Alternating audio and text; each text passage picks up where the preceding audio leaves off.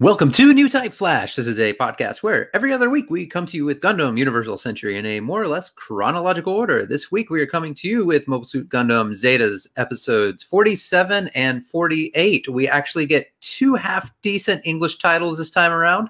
We'll go into that a little bit later. But with us this week we have Scotty P. Lane, are you going to go with the funnel missiles or the arm-mounted mega particle cannon? I'm going to have to go with funnels. Okay, I mean, you have both at your disposal, being Lane. Can I have both then? You can, yeah. I mean, right. For right now, you're going to go with funnels. No, I'm going to use them both at the same time. Whoa, look out.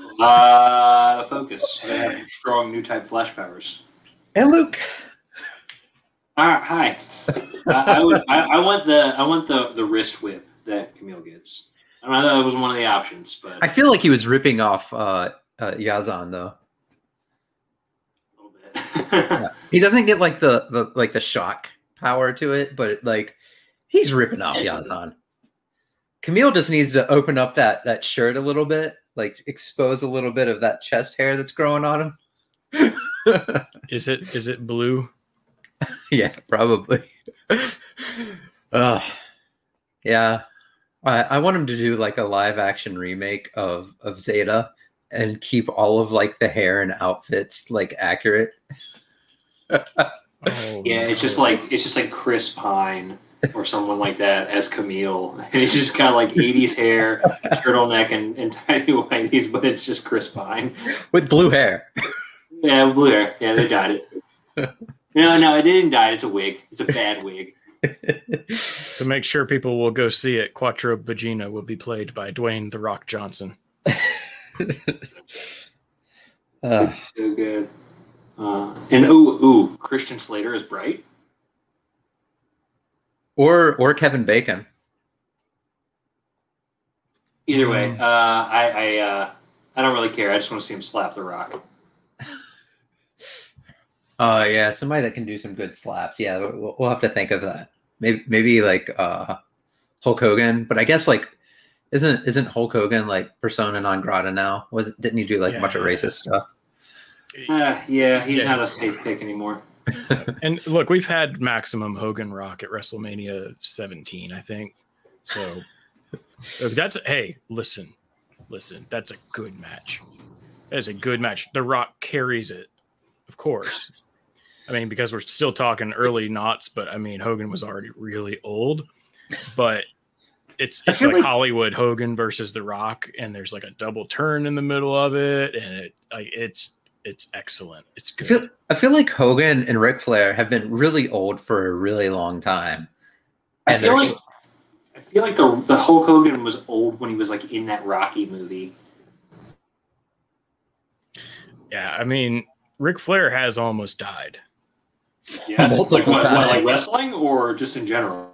No, I mean just in general. Like a couple of years ago, he was in the hospital, and it was like I was like, "Oh, this is it." But no, I mean, I remember watching wrestling with my grandpa when I was like in elementary school, and I was like, "Oh, that guy's old," and like he's still around, and I think he still like randomly wrestles. I'm like, yes, he pops in occasionally. I think his daughter does, so he just will show up every now and then as like a valet or something. But he does not do any more matches. He doesn't do. Well, I think they still have some of those old fogies, like Undertaker or whatever, shows up every once in a while, and he like quote unquote wrestles, like not really, but he's like in there. So okay, I know this is a Gundam podcast, and we'll get to it. But so the Undertaker only recently retired, but one of his last matches was last year for WrestleMania. Because they had to do that in their like Florida like soundstage studio things, basically. That for the Undertaker's match, they did a taped match where they like had a set built out in the swamps somewhere or something. And I think this was last year, maybe it was the year before. Anyway, it was basically all pre-taped, and essentially one of the in part of this match, like you see the Undertaker throw off a couple of AJ Styles' like crony guys, off a roof or something. And those guys ended up leaving the company a couple of weeks later. So one of the last things Undertaker did in kayfabe was kill like Luke Gallows and Carl Anderson because they never came back to the story. So like within the story, like Undertaker literally killed those guys. Remember that time he killed those guys? Wrestling's totally real. We filmed this guy murdering people. That match was all kinds of cheese. Like he buries AJ Styles and like there's a fake hand at the end and everything coming out of the dirt. Oh yeah. It's great. My jam growing up was pre-goth Sting. And then he turned into like the Crow Sting. Here's how I know how much older than me you are, Lane. I got into it when I was a child and he was already goth Sting. I don't think he was like not goth. I think he was very quickly goth Sting. I think he was like Sting for like a few years, and then he turned into goth Sting. I thought he was like regular Sting for like 20 years. Was it? I don't know about 20, but a good while. He was only goth Sting in like 96 or 97 or so. I remember the Surfer Sting mostly for RoboCop. He had a tag match with RoboCop. Yeah, I was probably watching it in like the maybe the late 80s to mid 90s. And yeah, I would say I started in the mid 90s up through like middle school. That's when everybody was watching it. Yeah. Oh man, I remember the what was it? When the NWO like betrayed like half of the NBA. Oh yeah, and they had like the Wolf Pack, and he went over to the Wolf Pack and started wearing red. He was like Red Sting. And Hulk Hogan turned into a bad guy that wore black. He wore black, so you knew he was a bad guy. Yeah, man. He had this painted 5 o'clock shadow. Yeah, with it, like, because I don't think he could. I don't think like that blonde. Like, I don't think he could actually do that deep 5 o'clock shadow. So, but yeah, that NWO faction split was like the last good story WCW did. And then it really reminds me a lot of like Axis and the Titans splitting. So that reminds me, just last little aside. I tried to get us. No. This is Gundam related. There's lots of talk on if the new Hathaway's Flash movie will actually have Bright with a mustache or not, because apparently in the novel he has a mustache. So, I hope he does. It's gonna be a porn stash, it will be. Episode 47. It is. I sent you guys a picture. It is, yeah. A descent into the maelstrom. It took 8 minutes for us to introduce the episode. 8 minutes. It's fine. Look, if Mobile Suit Breakdown can do unrelated like sketch comedy related to previous episodes, we can bullshit about like wrestling and fake 5 o'clock shadow for 8 minutes. Okay. Hey, pre-racism Hollywood Hogan is important. Okay. I mean, this is free, guys. This is free content. We'll clean it up when the Patreon comes out. Then it's an obligation. We're not doing that. One day, when we get through the UC, then we'll start the Patreon for like quarterly updates, quarterly Gundam updates. 50 cents every 2 months. Lane on TikTok for you. At that point. We'll send you something in the mail. It's going to be an envelope. It's just going to be Lane, your TikTok is just going to be you doing regular life things and then having sudden new type flashes. Just in your regular life, that's it. That's your like washing dishes, and I'll be like, you're gonna be like a squirrel outside. He's gonna be like, huh? This isn't dishwasher safe. Whoa. Then I'll like have a laser coming out of my head and like cut somebody in half. That's a spoiler for later down the line. Oh God. All right. So serious voice. This is not the April Fool's episode. This is a real one. So Camille runs into Haro and the orphans into the hallway, and they have a somewhat normal interaction for Camille because I don't know, Camille's just fucking awkward with kids usually, and they make Camille promise that he will come back so they can play together after this battle that he's going to be in. I don't know. It felt important. It felt ominous. It did. It felt like they suddenly. I wrote down that they suddenly really care about him coming back, which is not a conversation they've really had that much.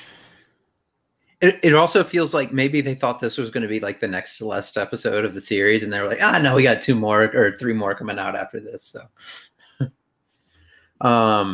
So, Camille gets we see Camille getting the Zeta, and he's like testing out these new little weapon things. It's like a little rope weapon, like opens and closes and all this stuff, and they're like kind of talking to him about the operation. Yep, it's replacing his. He really mentions it because he's talking to Astanage about it, and they are replacing for this battle his grenade launchers that are usually there.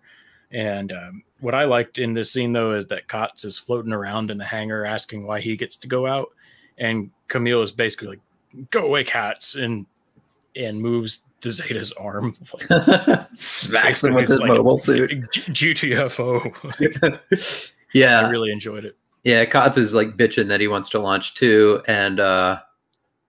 And then, like, I guess Fa's supposed to be watching Kotz because Kotz is annoying. I noticed a trend about Kotz being annoying over the next few episodes. Kotz has never been a good, like, character. No, but he is especially annoying over the last couple episodes. So Fa gets distracted, and Kotz is able to go off and launch because he wants to go get revenge for Sarah's death. And then Fa's like, well, I'm going to launch too. And so she goes and launches. How is nobody watching these mobile suits? Like, they just constantly get stolen by people on the ship. Like, it's constantly a surprise that their mobile suits are being launched into space. No one seems to know until it's outside of the ship. Yeah, to be fair, the last couple of times Kotz has done this, they show him do this like halfway VTOL takeoff thing where he's going sideways. Like, they're not moving the catapult for him. They need to fucking steal the keys or whatever. Like, yeah, just take his keys away. Like, unplug the battery. I don't know. Yep. So everybody gets to launch except for Shar, who's like, "Hey, can I launch?" And they're like, "Nah, you can't launch." And so we go back to like sad Shar again, very briefly. And Bright says, "Camille will take care of everybody." And at this point, you know, derpadur. Makes a note. I think it's right here about how everyone's due for some correction. They have some corrections coming. Except for Camille, because Camille's going to take care of everybody. Camille's the only one doing what he's supposed to do. Yeah, Camille was actually tasked. I just love the ominous, like, they have some corrections coming. Yeah. I'm like, oh, God. So we learned that Operation Maelstrom is a go. We don't know what Operation Maelstrom is yet, but we will learn very shortly. But yeah, Bright says he's going to correct some people.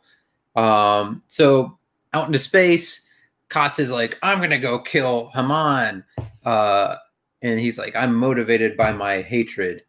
Or I think Camille says, Kotz, you're motivated by your hatred. You're going to die. He says you shouldn't bring your personal feelings into it. And he like kind of lectures him on it, which I thought was really funny, considering it's Camille. Yeah, he lectures him on it, and then he points a gun at him. Yeah, he says, I'll shoot you if you don't obey orders. And Kot's like, wait, what? What? And he's like, I'm serious. I'll do it. Yeah. And the Zeta at this point has the big gun out, the big blue gun. It's the hyper mega launcher, not just the regular Zeta beam rifle. And so Kotz is really like, hey guy, hey, talk this one out. Easy. And then Fa's like, no, don't kill Kotz. He's not doing that much wrong. And she says, Kotz sucks, but so do you, Camille.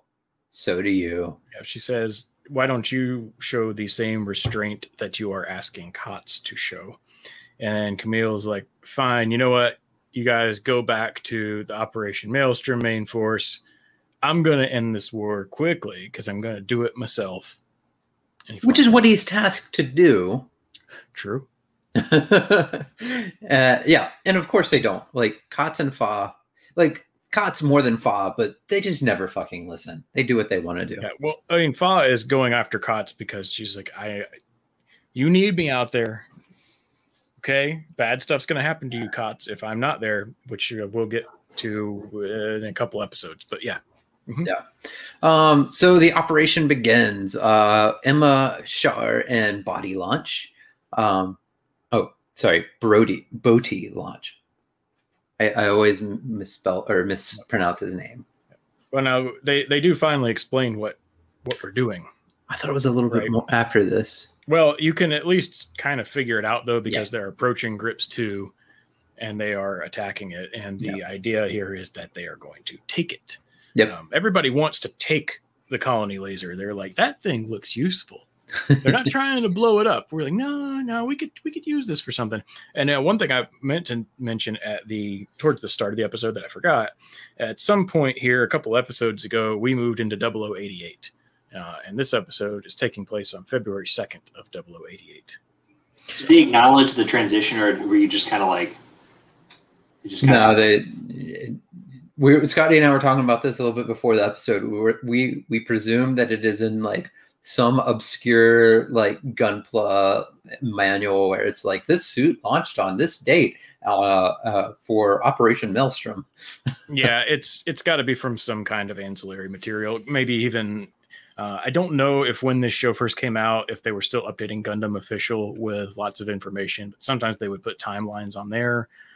Sometimes manga have timelines, like the Wing Glory of the Losers manga has an excellent timeline for that series. So I think it's in the first volume or third, or I don't know. But anyway, yeah, I'm sure it's just from some ancillary material because, correct, the show doesn't even acknowledge that the year turned...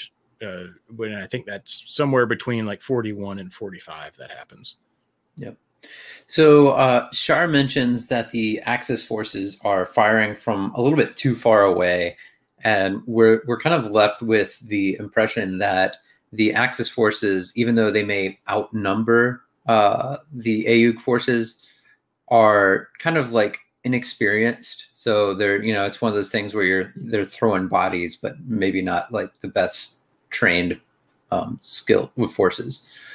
Well, the way Haman puts it, though, is she's saying especially when the AUG fleet starts attacking, she says that with their numerical superiority, they'll be fine as long as they can endure the initial wave of the attack, because she has concerns about how the AUG fleet is smaller and faster.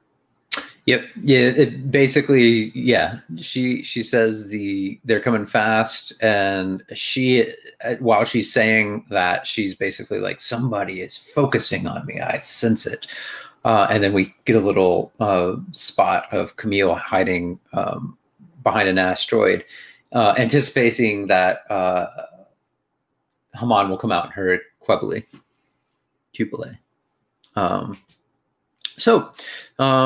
Char gets up in his Yakushiki and takes out the Grips 2 main electrical systems. And Bodhi helped. Yeah. Weren't they going after specifically, they said the microwave receiver panel? Yep. Yeah, I don't know if that was important, but it sounded important. Yeah, Char got that part, and Bodhi took out the main circuit breaker. Okay. Yeah, so once he does that, Axis doesn't really actually seem like they care about defending the colony laser anymore. It kind of like their defense kind of breaks down at that point. And this is where Bright explains why it's called Operation Maelstrom. He says, we're basically going to surround the colony and kind of like spin and spin and spin and like move closer and closer and closer, like a flushing toilet. Well, the Shinta and Kum sit on his lap, and he's like, "You see, Maelstrom is a big whirlpool, and we're going to surround it." It's like he's being a dad for the first time in the show, despite already having kids. I know, and then after he explains it, and they run off, he's like, "This isn't a nursery." It's like, dude, you were just okay. Yeah, exactly like it was. So Haman prepares for launch. She kind of meets up and sees Maneva briefly, and she tells Haman that she doesn't want Haman to launch because she's feeling sick. Basically, a bad premonition of some sort. So we're led to believe with this encounter that maybe Maneva has some new type abilities as well. Yeah, what she specifically mentions is that she's telling Haman that it's like that time on the Guadin when she saw Char for the first time in years. Yeah. And you get that kind of like every time Haman has like a flash or like a feeling or whatever, you get that like purpley, like the dark purple overlay, and she gets that same thing when she's kind of like it's dawning on her that Mineva might be having the same like reaction as her, and it's similar to what she was feeling every time she feels like Camille or Char or anything like that. Yep. So Haman convinces Mineva that Char will support Axis once the Arkham has gotten blown up. I don't think she actually believes that herself, but that's what she tells Mineva. So you tell a kid, hey, we're going to murder all of his friends, and then he'll be our friend. That's how it works. Haman is projecting what she wants, not necessarily what she thinks is going to happen. Yeah. Or maybe she's just trying to pacify Mineva.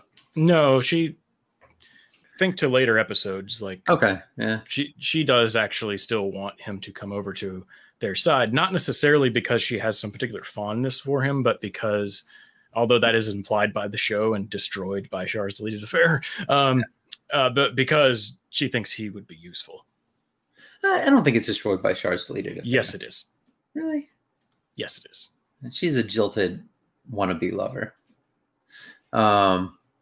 Yeah. So Haman is having a lot of weird sensations in this scene.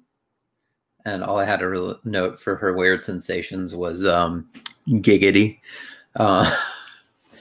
So Kotz is so one of the last things that Camille told Kotz was, "Don't be detected. Don't fuck things up for me."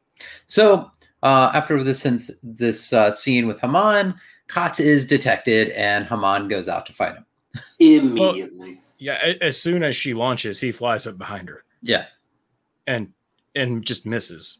Yeah, of course. Yeah. So Fa saves him, and Haman gets new type yelled at by Camille. Well, one thing I think is interesting about the Kotz and Haman thing, as soon as Kotz attacks her and she misses, she goes, "Well, that pressure I was feeling wasn't from this pilot." Oh yeah, yeah. It was a dig. It's like, yeah, that's not the guy. So Camille engages Haman and shoots his fancy gun twice that he was so pumped about having, and then immediately throws it away. One note that I had about the gun is that Camille asks like one of the engineers or whatever, he's like, "Is it going to work? Is it going to be good?" And then he's like, "Well, if your skills are good enough, then it's going to be great." And then it immediately is not good. Yeah. Yeah. And it's like, pew, pew. This sucks. Next. So Camille says that Haman is the source of misery and anger causing the war. So like this, I didn't mention their like trippy new type resonance thing, or they want to yeah, that's next. Yeah. So I wanted to say before we got into like the crazy new type shit.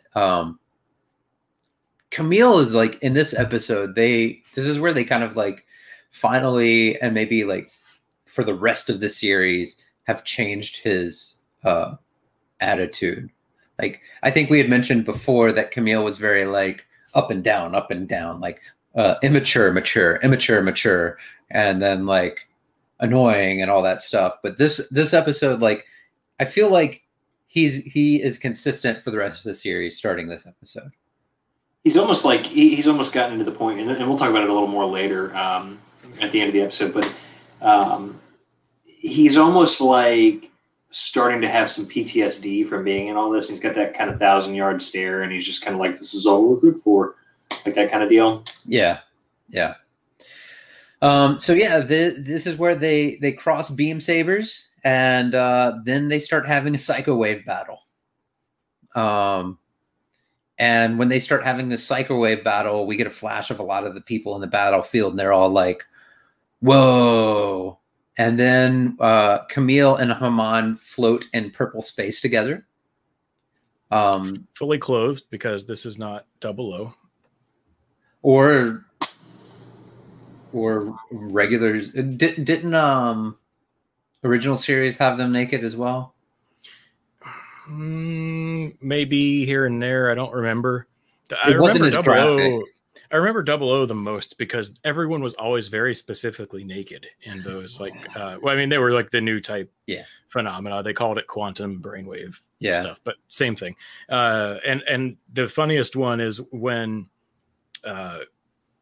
Saji is riding bitch in the 00 riser, and you like basically him and Setsuna have their backs to each other, and they're like floating naked selves have their backs to each other while they're like talking to other people, and it's really funny. But none of that here. Yeah. So Camille sees all the women from the show essentially like kind of like flash around Haman, including his mom. Yeah, including his mom. It becomes a big mommy scene. And then Haman, man, I just skipped my notes and now I'm like, all right, yeah, sorry. So Haman sees all the men in her life flashing around Camille. And it's kind of weird. It's like they're all like the show for like the last maybe 10, 15 episodes has been very like, especially like with Rekoa, has been very gender focused. And this is just more of that, like Camille seeing women, Haman seeing men. It's weird. And I wanted to make a note about Camille seeing the women. I kind of felt like it was every woman he either banged or tried to bang, but then also his mom. Did he really? I mean, I think he like briefly flirted with Emma, but not seriously. Yeah, not serious, but still, it was like very specific. He would have done it if she like invited. Yeah, yeah. I don't know. That's the impression I got, that it was like all these women that he flirted with or banged or wanted to bang, and then his mom, and then and cut. In fairness, that's almost every woman in the show. Yes, that is true. And then Haman sees Char, and it's like we're assuming it's like the scene from Char's Deleted Affair when they're like in Axis together. Is what I read from that. So what you see here, and what I always took this as, is that when Char was on Axis, they were a thing, and then he escaped and was Quattro, and like he kind of just ran away from the relationship because that's a very Char thing to do. And that she never had closure on it. Now Char's Deleted Affair goes in a completely different direction because it's stupid. And it didn't get the point. But anyway, so that's I choose to still believe that that's really kind of what happened, is that like she's real mad at Char, but if he came knocking back on the door and said, "Girl, I was wrong. I brought some Barry White and massage oil," she'd go, "Okay." I don't think that's inconsistent with Char's Deleted Affair, but I think we disagree on that. Indeed. Camille starts saying that all people can understand each other. During this new type resonance, he's like, "Oh, I can understand you. We can all understand each other. We can come and have peace." And then Haman's like, "Fuck you. I'm going to kill you, you piece of shit." And again, this is another reach back, and again, a very meta way to Char's Deleted Affair. She says that she feels violated by Camille doing what he does. So this is, I mean, for one, Haman doesn't really understand what's happening and is kind of sneaking to, whereas Camille is more of just going with it during this whole shared delusion. Yeah.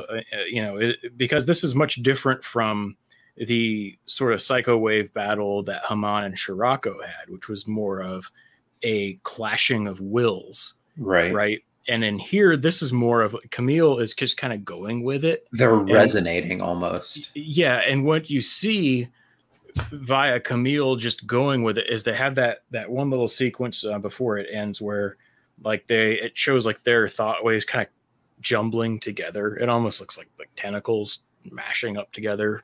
That's a different show, Scotty. Well, yeah, that's the you just look up Zeta Gundam Rule 34 for something like that. I wonder if you'd get the robot or the characters. Anyway, so it's Camille's just going with it, and they're kind of it's showing you that potential of the new type phenomena of being able to understand someone. And so Haman is seeing these things about Camille that have influenced his development. Camille is seeing some things about Haman, but then Haman's force of will, she makes a choice to go. What she says is, don't get cozy with me, and kind of breaks it off. And she's saying, like, you know, you aren't allowed inside my head like that. Don't show me your delusions. And I could go on and on about this, and I'm not. I'm just going to say it's new type space magic.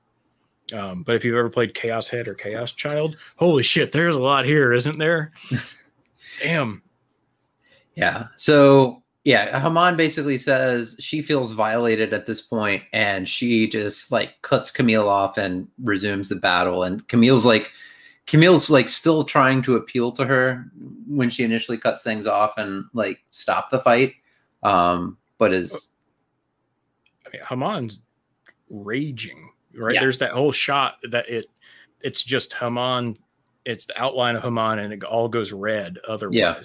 And she's like, I'm going to kill you. Like, her intent now is murderous. Yeah. Yep. And Camille's like still trying to like talk her down, but it's very clearly not working. So she's about to take out Camille when Kotz interrupts to avenge Sarah. He promptly gets every time I rewatch the show, I think, oh, Kotz is about to die, because he's like, watch, Sarah, I'm going to avenge you, and flies up to Haman when she's trying to kill somebody. I'm like, oh, yeah, Kotz is going to die. He doesn't. Well, autocorrect fucked up what I was writing, and I don't remember what I was originally writing. I said he promptly gets layered.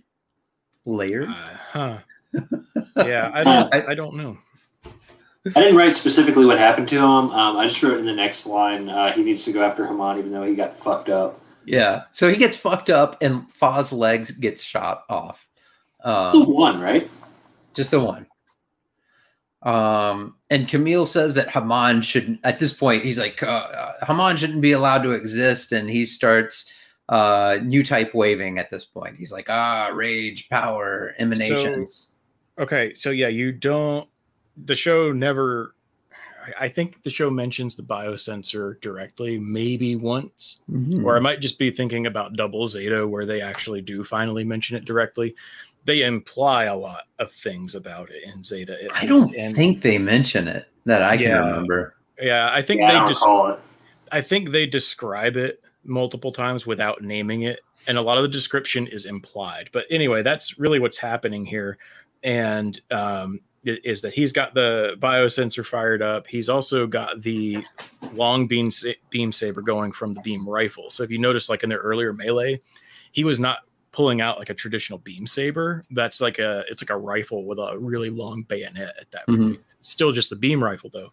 And so at this point though, what he's able to do is, first off, you've got a really sinister shot of the Zeta here. And then you got Camille's eyes and just a little bit of his face kind of layered over top of it. So visually you get a contrast here too, though, because you have the like Haman murderous intent versus the Camille, I'm going to fight you for real kind of intent. And it doesn't have all that red, like rage. And his is more of this like justice kind of thing going on. He doesn't say that word, but what he's able to do though is throw that beam saber, and then she swats it away, but now he gets to use his cables. Yep. He wraps her up with his cables, and then he kind of, unlike Yazan, who can electrocute people, he just like pulls her in, and then cuts off. Was it 2 of her shoulder turrets? Yeah, it was 2 chunks of shoulder turret on the same side. Yeah, which is really bad news for the Qubile because it needs those for its AMBAC system. And the only reason he misses the good parts is he gets distracted and hears his voice in his head about, we could still understand one another. Yeah. So as soon as she gets her shit cut off, she's able to fly away. So she gets away. And then Camille tells Kotz to protect Fa while he goes to check on the Argama, because there's some forces heading towards the Argama and he's concerned about it. So he meets up with Char and Emma, and it seems like they all win in that area where they're at, I guess around Grips 2.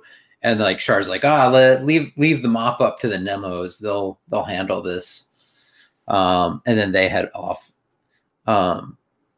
So Haman, we get a shot back of Haman. She's back on her ship, and she is pissed and stewing and says that her true enemy is Camille at this point. She fuck Char, fuck everybody else. Camille is the guy. But what you also had before that, though, is Haman just saying, we're going to withdraw. So Axis is withdrawing from Grips 2, meaning the AU has taken it. They have succeeded. And then also Mineva, thinking about her girl, has a bowl of fruit delivered. Yeah. So the remaining Axis soldiers surrender. I guess the ones that were inside the Maelstrom. And Kotz and Fa are being brought to the bridge for corrections. Well, I want to make a note about that because it cuts to the bridge and Bright's like, send Fa and Kotz up. And then one of the pilots is sitting there like, for corrections, sir? Yeah, everybody knows what's going on. A Bright slap is being prepped. He's like holding his arm back with like a rubber band or something. He's just getting ready to like snap it. Just doing like those shoulder circles you haven't done since high school. Just getting warmed up, ready to go. That's why you don't see him do much new type stuff. He saves it up. Yeah. Slaps. So Char brings Camille a drink, and Camille is sad that he couldn't get rid of Haman. We see a little kind of like monologue where Camille is talking about how he was too weak to overwhelm Haman and just kind of failed. And he says, "Spirit." Yeah, he says his fragile feelings lost out to Haman's intense will. And then Char tries to connect this back to Amuro, and I was like, okay. I didn't get it. Yeah, Char says that it's the same path that Amuro took over, and it took Amuro 7 years to overcome that, and his soul was in purgatory the entire time. And I was like, what? Yeah. I'm like, dude, Amuro beat your ass. Yeah, he was sad about Lala, but like, he won. I don't. The writing here in that part, that conversation, the end of it, it's very weird. It's like someone was like, "Hey, remind everybody that Amuro, that he exists." We've got a show coming up in a few episodes, but Amuro's not in that one, so I don't. Oh, that's true. Yeah, I don't know. I don't know. Yeah, yeah. I don't know what they were going for with this, like, little scene because it didn't click with anything I watched. At least then, though, they bring it back around to the start of the episode. Kids come in. Camille is he's going to play with them now, like he said he would at the start. Yeah. He planted his death flag, and then he came back to the argument, and now they're ripping it right back out. So we learned at the very end of the episode that Bright is going to attempt to alter the course of Axis to save Granada from an asteroid drop. We don't learn how or why or how at this point, but that is the point of the next episode. Episode 48, The Mirror of Rosamia. So I just wanted to note the Japanese version of the title, and most of the time it's pretty close, but it's Rosamia no Nakade, which is like has nothing to do with the mirror. It's like inside Rosamia, like it. Yeah, it's in what way? in a normal like the same in like a Hammurabi way, or like the O's crotch arms way. But it like you could say Karuma no Nakade, which is like inside the car, you know, like. I just wonder if it's like a euphemism for like into her inner soul or something like that. I think it is. I just thought it was the English title was more miss than hit this time. It's a good English title, and this is I think one of the first episodes where we actually get two good English titles and like one of our episodes. So I'm not going to complain too much. I just thought it was a very slightly strange translation. I think they went for something like the mirror of your soul, and then they were like, "Hey, what if we replaced the noun with Rosamia?" Whoa, really clever. Yeah. So the Argama is trying to figure out how to move Axis, because Axis is on a collision course with Granada. Camille somehow blames himself for all of this. He's like, and I need to kill Haman too, and this is all my fault. And Char's like, he like kind of like compliments Camille, but he's also like, kind of like, you don't make any sense, dude. He's like, Charmille, I don't know why I'm doing this Charmille thing. In Rule 34. Yeah. Char says Camille is thinking more like a soldier. Well, Char points out, though, here that when Camille is blaming himself for this because he didn't defeat Haman, Char goes, yeah, but this was already happening. So even if you had killed her, this would still be happening. Right. He's like, yeah, this doesn't completely make sense to me why you're blaming yourself, because whatever. So Camille bounces into Fall in the hallway and Zero G, and they cuddle. And Camille very creepily says he's starting to understand his purpose in life. And this is kind of like where Luke mentioned a few minutes ago. He's like, the steely-eyed look of Camille, like he's kind of gone sociopath right now, but at least he's like mature sociopath. Well, I'm not going to say mature, because he was just like whining how he couldn't kill Haman. It's not even that I think he is. It's not like that. It's almost like he's like shell shocked from everything that's been happening. Yeah. He makes comments throughout this episode and maybe even into the next episode a bit about like, again, like his purpose and what he's good for, and he's all we're good for, that kind of thing. That comes up a couple times. Like he's definitely being really heavily affected by all of it. So I think what y'all might have missed about this first part of the episode is that what they're trying to show you is that Camille is very tired. He's not getting enough rest again. And, because like, when he starts talking to Bright, this is before all the stuff with Fa.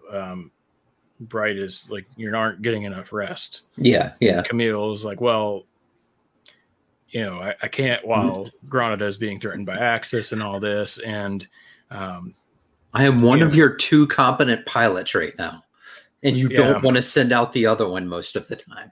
But, they're saying, hey, look, you did a good job knocking out the Cubile for a while, or maybe we wouldn't have this chance to do it. And, Camille wanted, and Camille's like, well, the Cubile isn't Haman. And Bright's like, when did you start being such a pessimist? Go get some rest. And Camille, when he's really tired, kind of acts less mature, because that's a believable thing for a teenager to do. And he goes, yes, sir, like kind of sarcastically, and salutes, which isn't something he does before he leaves. So they're really just trying to get across from me, because then Fa, that's why his eyes look weird. The dude's just tired. He's really sleep deprived. I mean, I think that's part of it, but I also think the episode tells you that is it. I don't know. I think that's okay. I think that's a large part of it, but I also think like this is like an overall shift of Camille's persona. I think that's already started. Yeah. And already did. And I think this is just that plus he's tired. Like, but that's already happened. Like that's well, I mean, so like if you compare it to like the original Mobile Suit Gundam, it was like, Amuro would just like sit in his room and like cradle himself and cry himself to sleep and have mental breakdowns. And Camille just kind of like, he's tired and he's zoned out. And he's also like, the world is ending and Haman is evil and I need to kill her. The Psycho Gundam's back. And we actually get like really cool artwork of this. Like it's the art style of the Psycho Gundam this time is like really well done, I think. Before it kind of looked cheesy and like really cartoony, and this time it looks a little bit more artistic to me. They had the key animators working on it. It's a different suit. It's a different design. This is the Psycho Gundam Mark II. Oh, that's why. That's why it looks so different. It's literally a different. It's not even the same suit. They never mentioned that. I mean, it's purple and red, and has pointy bits. It looks almost nothing alike. I mean, that's true. It looks really good, though. It's better drawn than most things in the show right now. Yep, and it's good that they did a good job here because this episode's content is not in the movie at all. Yeah. Rosamia is being sent with Gates, along with Gates to Axis, and they have now re-brainwashed Rosamia into thinking that Gates is her big brother. So Gates has replaced Camille as her big brother. The AU gets to the Axis residential district. So we had kind of mentioned how they had shipped out some of the people a few episodes ago when they rammed the gate of Zidane.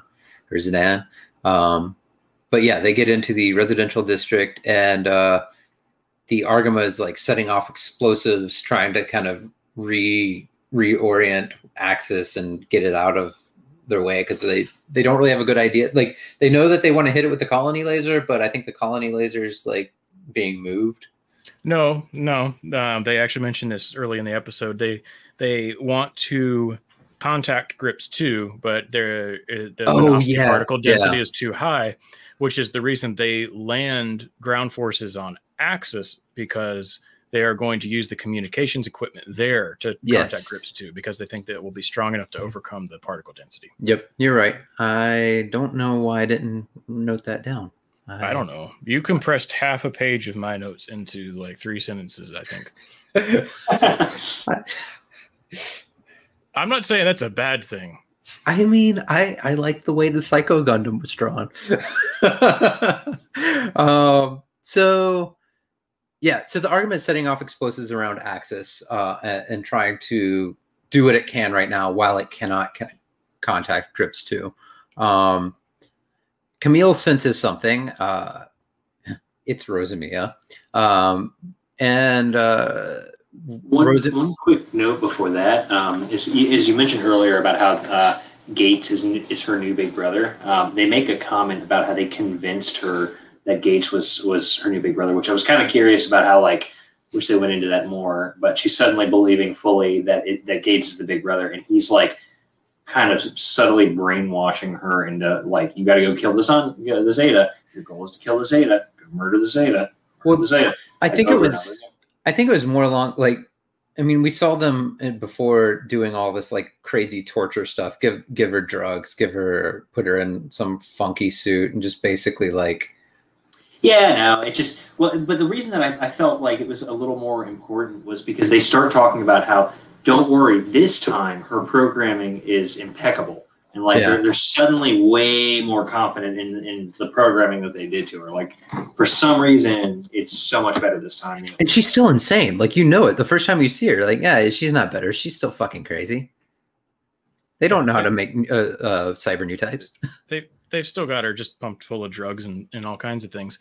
I did have a question, Lane. I don't know if you watched this part in Japanese at all, because I watched it dubbed. I did not. I watched it in English. It's easier to take notes. So what I would be curious about, because there are times that when she thinks Camille is her brother, that she says the word bro. When with Gates, she always says brother. And I didn't know if there was any difference in the, I didn't know if that was just an attempt at, if the Japanese had different honorifics. They do. They have. I know that they do. I just didn't know if it was in the show. Yeah. They definitely have it in the language. I would have to go back and listen to it, but I might take a note down to do that, because that is interesting. Regardless, she's fucked up still. But she fires on Axis and Fa and all those that are in the residential area have to flee, because it just starts collapsing in on itself. It's not completely destroyed, but they're not safe. Gates lost radio contact with Rosamia due to the dense Minovsky particles at this point. What's funny here is that Camille during this can like hear Rosamia's voice, and he's having such trouble placing it. Yeah. And I mean, Luke, you mentioned last time, like all the women in Camille's life during this series. It's like, no wonder he's having trouble. Oh yeah. And in a few minutes, he specifically starts thinking it's 4, but we're not quite there yet. But yeah, he's like, who is this? What is this voice? So was this on Friday or the Thursday before? Which crazy bitch was it? No. So Sirocco is incoming. Bask orders Yazan to launch to deal with Sirocco, and Bask tells them to get Gates in on the fight, even though the doctor says that will put Rosamia at risk. Basically, they won't have anybody that is like a mental base for her to keep her stable. So Bask is like, fuck it, I don't care. Send Gates too, because he's got his suit. He's got what, the bound doc? Is that what he's in? Yeah. Mm-hmm. I just said it's important to remember here because there's a gap in between when Jamitov gets taken out and this episode. So I think it's kind of important to remember that like Sirocco and those Titans suits would be coming for the Dogos gear, because Bask would be someone that would be a loyalist to Jamitov. Like he knows. Yeah, they never say who's in control of the Titans explicitly, but I mean, I would just assume at this point there's 2 factions of the Titans. One's Sirocco's factions and one's Bask's factions. And Bask's faction is basically the Dogos gear. Yeah. I think the movie puts a little insert in here, but the movie does some other different things with Bask and whatnot. But I think it actually kind of helps clear that up a little bit, where it's basically everybody's listening to Sirocco and Bask is just on his own. Like, no way, I know he really did it. So, anywho, but yeah, so that's what's happening, and and then you see that Rekoa is among that force that is coming for the Dogos gear. Yep. So Rosamia finds the Argama, and Camille is suited up, and he is getting into his suit despite, like what Scotty had mentioned, not getting enough rest. And there is a like slap bass jam going on when he goes. I had exactly the same note. I said it was she finds the Argama with cyber new type magic as Tasty Funk jams play in the background. It was such a weirdly good piece of music for this show. It shows up like here, and then I think one time next episode, and that's it. They paid for the Seinfeld intro. They told EO's flying by. They told the musical director, like, that's it. You're done after the next episode. And he's like, all right, I'm just going for it. Balls to the wall. Hand me my bass. So Camille thinks it might be 4 at this point. And after a few minutes, he figures out it's actually Rosamia. I think, but he does, but he doesn't. Like, it seems like he figures it out, but then he still seems surprised later. Back and forth, and like this happens throughout the episode where he like repeatedly thinks it's 4, and I think it's because of the feeling he's getting from her, like her being different from a regular new type. I assumed it was because she was a cyber new type, and I kind of thought he would have figured out the difference when he spent all that time with her a few episodes ago. It seems like 4's soul, much like Lala shows up here and there and everywhere, 4's soul is still hanging around in some way. So Camille is being chased at this point by the Psycho Gundam, and he flies into Axis through a little tiny hole, and the Psycho Gundam gets stuck inside the hole. And he's still at this point, even though he had suspected it a few seconds ago, he's like, he doesn't know it's Rosamia. He's like, who is that pilot? So they both get out of their suits and start shooting at each other, and Camille grapples her, and then he's like, I'm your big brother. And then they start new type talking to each other. Although it's 4 who hears him. Yeah. And then Rosamia gets thrown in the trash. Yeah, she gets sucked out on an airlock into the residential district. I was a little confused by the like geographical just like way that was. She like got airlocked out into the colony. Yeah, the first time I watched this episode way back, I thought that's how they killed her off. I remember it being like, oh wow, they just sucked her right off into space. That's a convenient way to get rid of her. Yeah, but that's not what happens. Yeah. But if you watch this for the first time and you think that's what happened, I don't blame you. Yeah, until you said see the body, floating around dead in space, then they're not dead unless it's the chick from Thunderbolt. Well, and Zeta usually has a very specific piece of music, like a 4-chord like thing that plays when someone dies.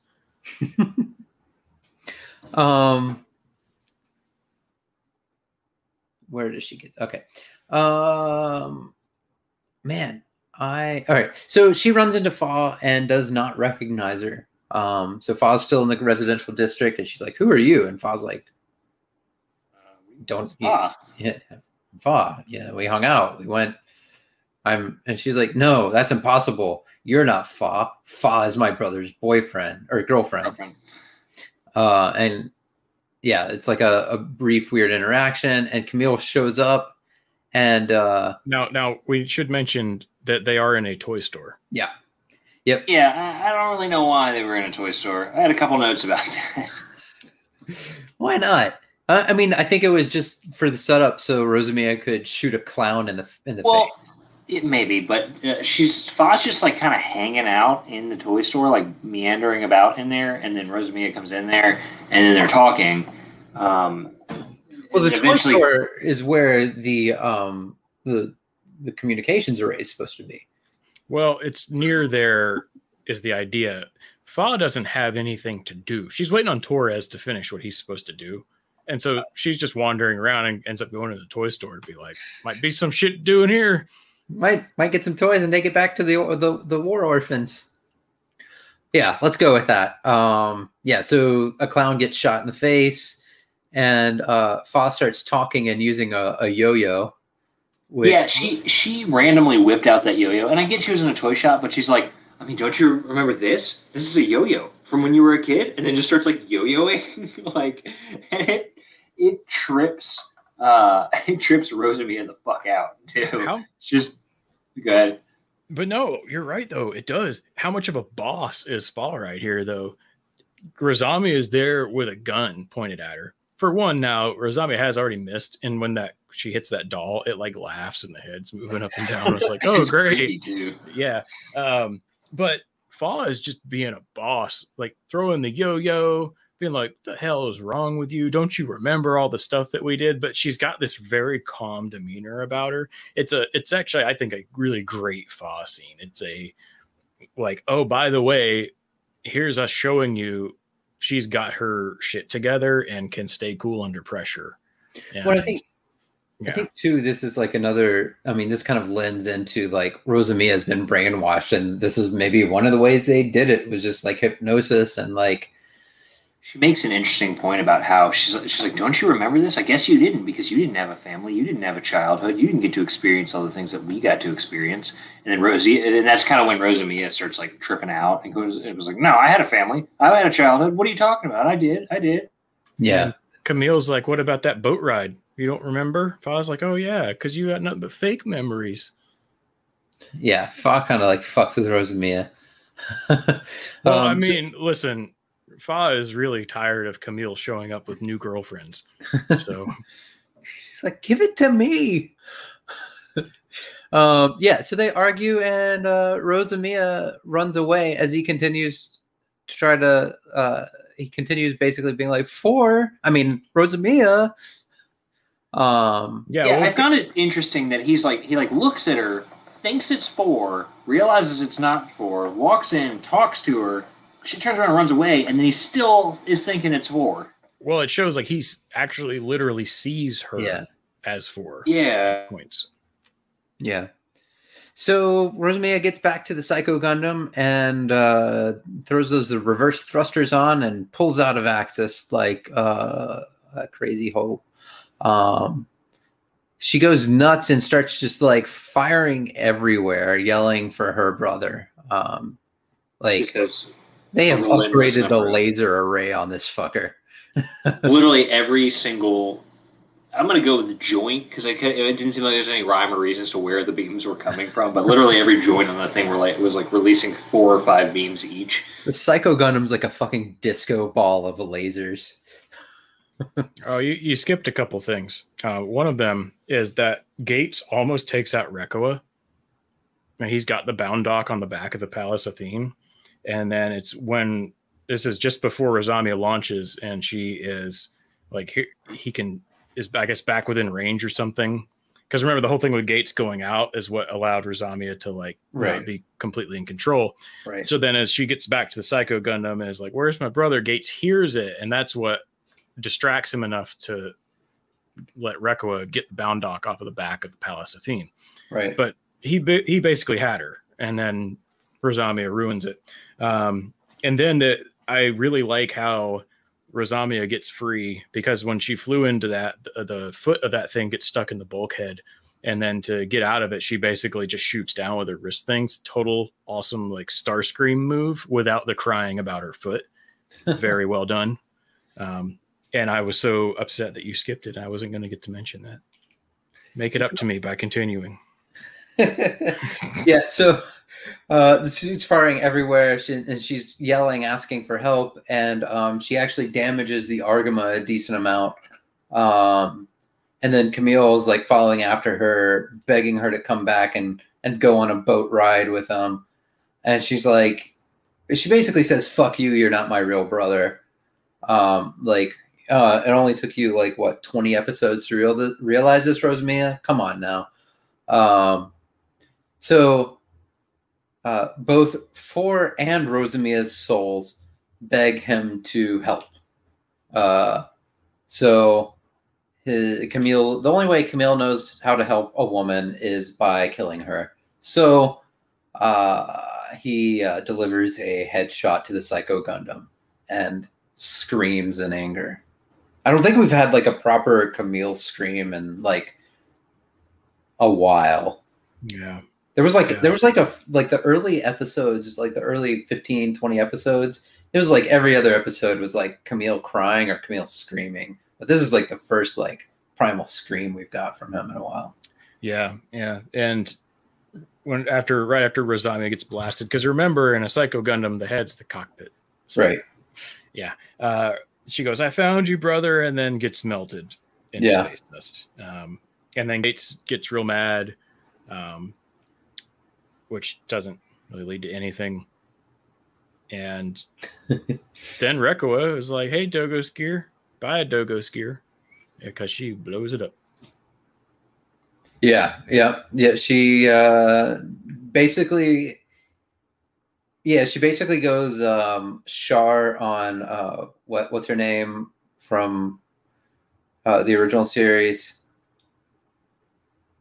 the Zabi daughter. Oh, but she's in a mobile suit and doesn't have a bazooka launcher. I know, but it's very reminiscent to that. It's he flies up and then just headshots Bask in the fucking suit, and really the entire command center of the ship. But yeah. I mean, it's we know from the first Mobile Suit Gundam that and Origin and other things. Once a high-powered mobile suit is right up on a cruiser or something, cruiser is not gonna have a good time. Nope. And this right here shows it. I mean, she does maybe 4 shots. One of them's the bridge. It's done. You do get to briefly see a Hammurabi kind of looking back before it flies away, implying that that's Yazan. It's interesting how they do this in the movie, and we'll cover all of the movie stuff in a later episode. But I think this one is maybe a little more interesting here because they move this battle up, or they move this part where the Dogo Skier gets blown up to the previous battle for Grips 2, I think. Mm-hmm. Something like that. Maybe even before that. I'd have to go look at my notes again, but they explicitly have Yazan blow it up in the movie. So, and it's the same idea, right? It's like Yazan giving a demonstration of why, you don't want high-powered mobile suit versus sitting duck space cruiser. Right. Yep. So two big characters down in less than 2 minutes. This very eventful 2 minutes. The colony laser, as this is happening, hits Axis and moves it out of orbit. So at least everybody in Granada is going to survive this episode. Camille tells Fa that it wasn't her fault that Rosamia died because she was feeling a little bit guilty about it. And he says new types are only good for taking people's lives. And then he has like a creepy smile with it when he says that. And Char gives like a half smile and he's like, don't lose any sleep over it. It's a thing. And then Camille's like, no worries. If I did, I'd be a shitty new type. And then Char frowns and the episode ends.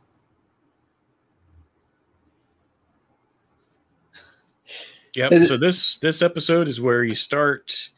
Well, I guess it's really episode 46, right?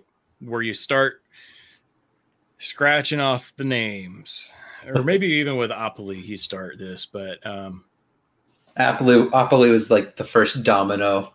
Yeah, because then episode 46, you got Jamatov and Sarah. Yeah, because Apolly's 45, I think, or 44. Something like that. Yeah, Jamatov and Sarah in 46. This episode, Rosamia, Bask, and basically anybody on the Dogo Skier. That one character, Lauren, that gets named for the first time this episode and then blown up. Now, Gates, nobody knows. Yeah, he doesn't show up ever again, does he? Nope. Nor do they tell you what happened to him. Interesting. Yeah, he's probably hanging out in his bound dock, trying to find his little sister that he brainwashed. Yeah, hopefully he didn't go in for maintenance or like resupply. But if he did, then he's dead too. He might as well be, as far as the show is concerned. Now, I mean, they don't have to follow up on like literally everyone. It's fine. I mean, Gates was a plot character. Yeah, exactly. It wasn't like a story character. Yeah. All right, you guys got anything else for this one? I got nothing. We've got 1, 2, maybe 3 episodes of Zeta left. We've got 2 episodes of Zeta, but like 3 new type Flash episodes of Zeta, I think. So we're near the end. We're getting there, guys. We're getting there. Thanks for listening. Feel free to follow us on Twitter at New Type Flash Pod. Comment on our Reddit post on Mobile Suit Gundam subreddit. Thanks for listening. Feel free to ask questions, give us feedback, tell us how awesome we are and how we should start a 50-cent per month Patreon. Yeah, what do you want to see out of a 50 cents per month Patreon? What capsule machine at the Food Lion do I need to go raid? Can you even do 50 cents? I feel like there's a minimum, and it's probably like $1. The lowest I've ever seen is $1. Yeah. Your OnlyFans has $0.25. Whew. Well, that's all it's worth. That's all it's worth. Hey, but I mean, it's not nude. It's only like I wear G-strings. All right, check you guys next time.